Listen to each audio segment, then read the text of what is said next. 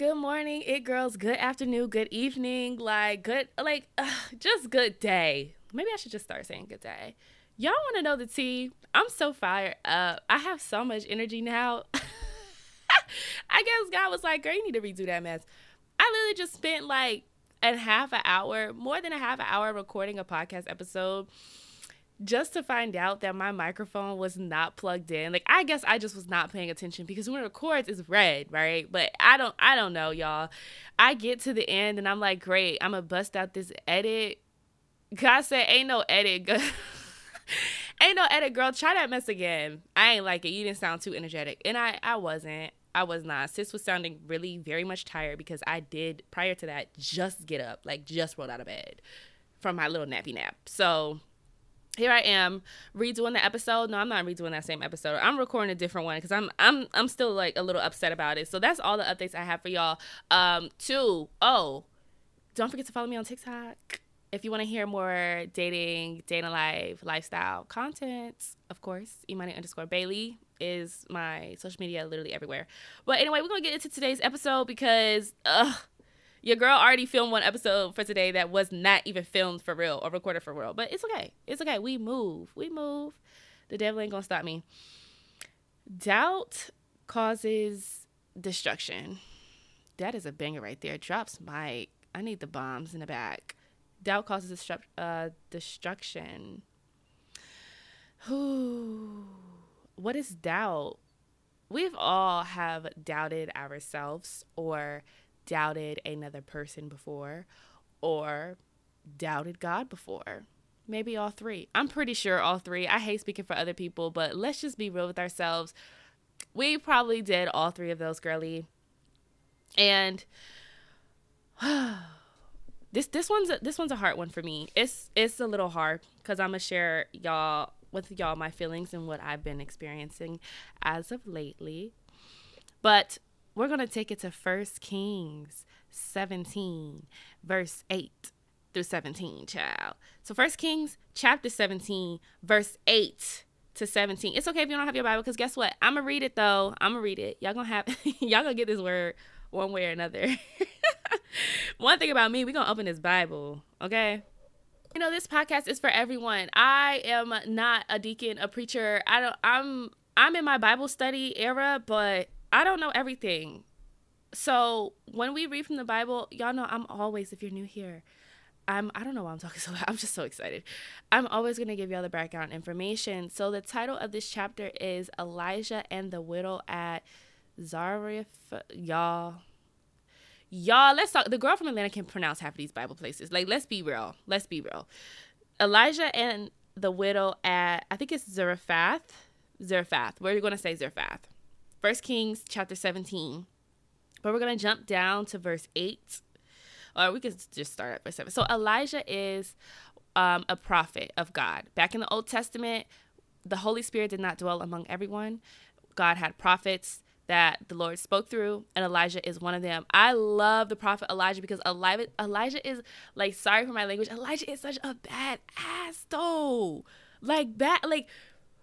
If Elijah had on like a leather long coat, like the Matrix, like Elijah was just that man. Like, he was just that man. I'm sorry, but I gotta give that to context for y'all. So sometime later, the brook dried up because there had been no rain in the land. The word of the Lord came to him is Elijah. Go at once to Zarephath in the region of Sidon and stay there. I have directed a widow there to supply you with food. So at that point, it's like a lot of famine and stuff going on because the kids is acting up once again. The Israelites have been acting up literally since they have been taken from slavery. Like, if we're going to be honest. Verse 10 says, so he went to Zarephath. When he came to the town gate, a widow was there gathering sticks. He called to her and asked, would you bring me a little water in a jar so I may have a drink? As she was going to get it, he called, and bring me, please, a piece of bread.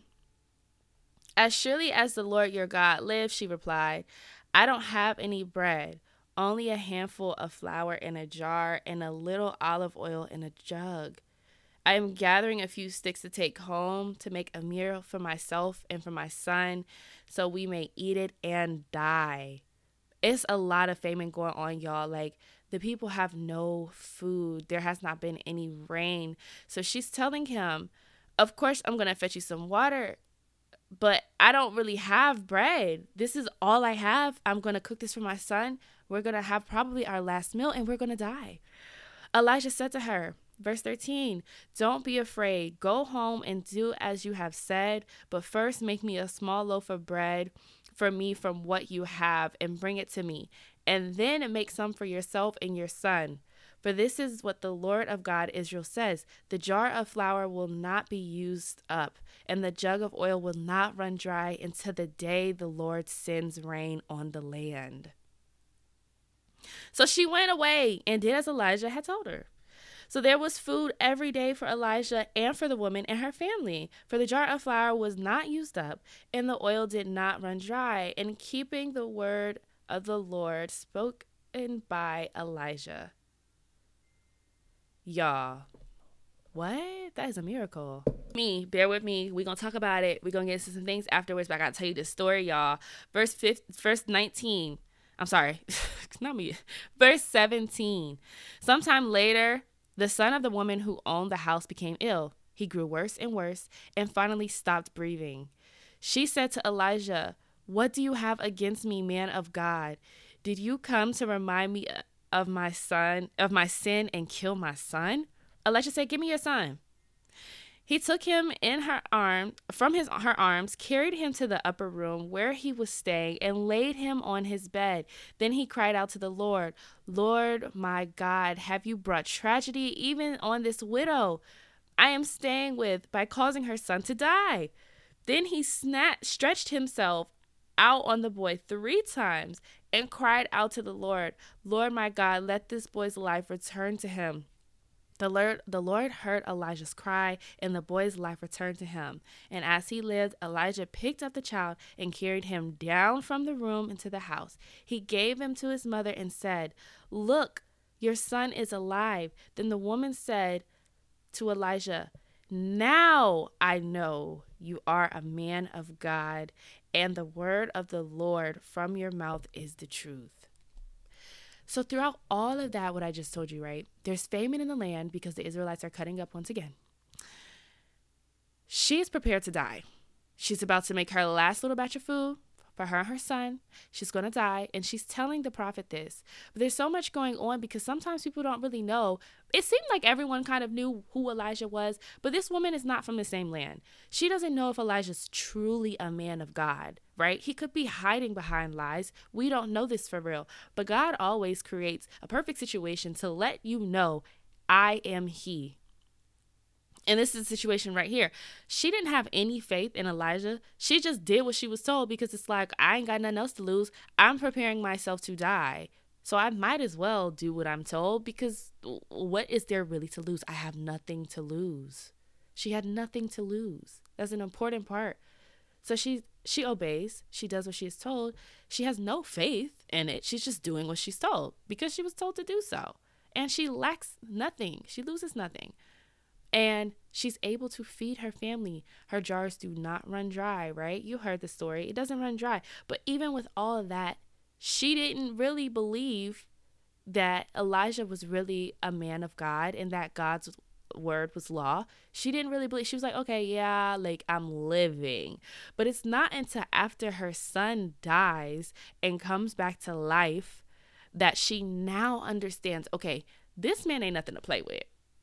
Like, this man is nothing to play with. So it also shows that God sometimes will put us in these situations where it literally looks like there's no other choice. Like, there's no help. Our back is against the wall is against our back. We have nothing left to do. There's no way anyone can fix the situation, right? It looks so down bad that the only way that the situation is right is by God's hand. And that is how we can acquit that too. Because the woman can't say, oh, he did some sort, it was something else. It was somebody else who did it. My son wasn't truly sick. Her son was dead. Her son was dead. And it was the man of God who has authority. God has given him authority. God is working through him who brought her son back to life. And now she has faith. However, the story does continue. it mentions that Elijah took the son upstairs. So she doesn't see, right? She has faith now because she didn't really see her son come back to life. I mean, she sees now that he's alive once Elijah brings him back downstairs, but she didn't really see what happened, right? She had little faith, but she did have obedience. She probably had doubt, but she did have obedience. See, God has no problem with providing confirmation. God will do all of the qualifying, all of the teaching, all of the providing, for real. That's exactly what he did for her. He did the providing. He did the qualifying for Elijah too, because who's this strange man? Like, she's a widow. This man is asking for some bread that she barely have. He asking for water that she barely have. It's literally famine for years. And it's like, I don't know if he's really the man of God that the people say he is. But it's like, what if I don't listen? Who knows? God qualifies Elijah to show that he is, in fact, the man of God. And he also provides food to this woman's family and also provides aid / a miracle for when her son dies. Personally, I have been experiencing kind of the same thing, feelings of doubt in life with the podcast. I've dealt with feelings of doubt previously, and I'm pretty sure it won't be the last time, right? But as of lately, it's pertaining to my podcast. Like, I don't know. I'm in the second season now. There's some things that are changing. We can only go up from here, the growth. But it's like, part of me, as I'm going through, this is just like me opening up personally and my experience. And hopefully, as you're listening to my experience, you have something that's top of mind for you that you're currently going through and will be able to break through. But it was something about, I don't want to sound too preachy on here.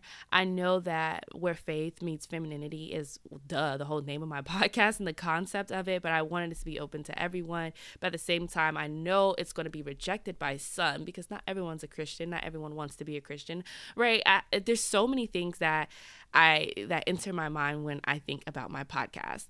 And then when I'm praying and everything and God is like, okay, less of you and more of me, I'm like, I don't want to sound like a preacher because, one, I'm not. 2, people might feel uncomfortable. 3, what qualifies me to sound like a preacher, right? Because preachers go through theology school. They study the text. And yeah, I'm studying the text, but they study the text. Like, I studied marketing in school. And then plus something about inclusivity making me want to be accepted by the vast majority of being, I don't like my deep down people pleaser problems. Hello. It's like trying to peak up when I think about my podcast. My people pleasing issues try to peak up because I want to please everyone. I want everything to be so inclusive, right? And the reality is it can't be. And then I'm like, okay, but at the same time, on top of that, like, who's going to listen? Who's going to share? Who's going to rate the podcast? If I cut out all the non-Christians, if they get offended. But that is not my burden to bear. You hear all the doubts, like it's like a slippery slope. Like I have one doubt that comes into my mind and then it opens up a whole dam. Like it's like breaking a dam and like the water just comes rushing in of all of these questions that I've written down to share with you all. And self-doubt, so I have this highlighted here. Self-doubt causes anxiety and can delay the process of working towards your purpose. That's the message for today.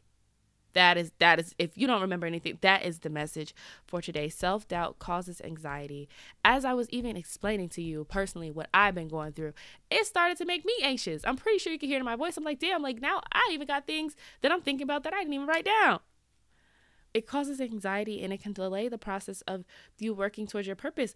Why can self-doubt delay the process of you working towards a purpose? Because if I feel like I'm not qualified to do something that God is telling me to do, maybe I want to take matters into my own hands and I'm like, let me try to qualify myself.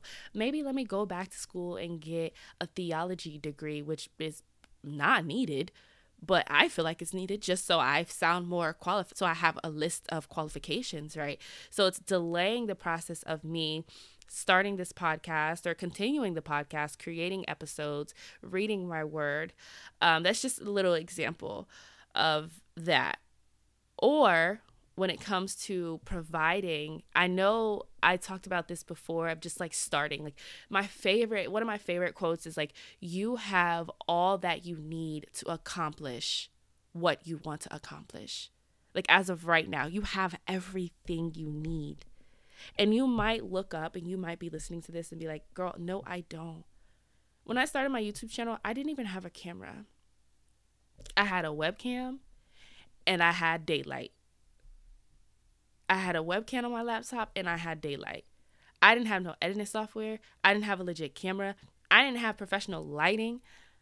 Y'all, I had no training whatsoever. I had all that I needed at that time. And when it was time for God to provide more for me to continue what I was going to do, he did it. And it was like that little girl in me, and that started senior year of high school. I wasn't thinking, I listened to some of my friends like, oh, I want to do this, but I don't have the latest iPhone. I don't have the latest equipment. I don't have the latest degree. I don't have the degree in that. You have all that you need right now. Everything that you need right now. So what if we were to bring all of our questions to the Lord?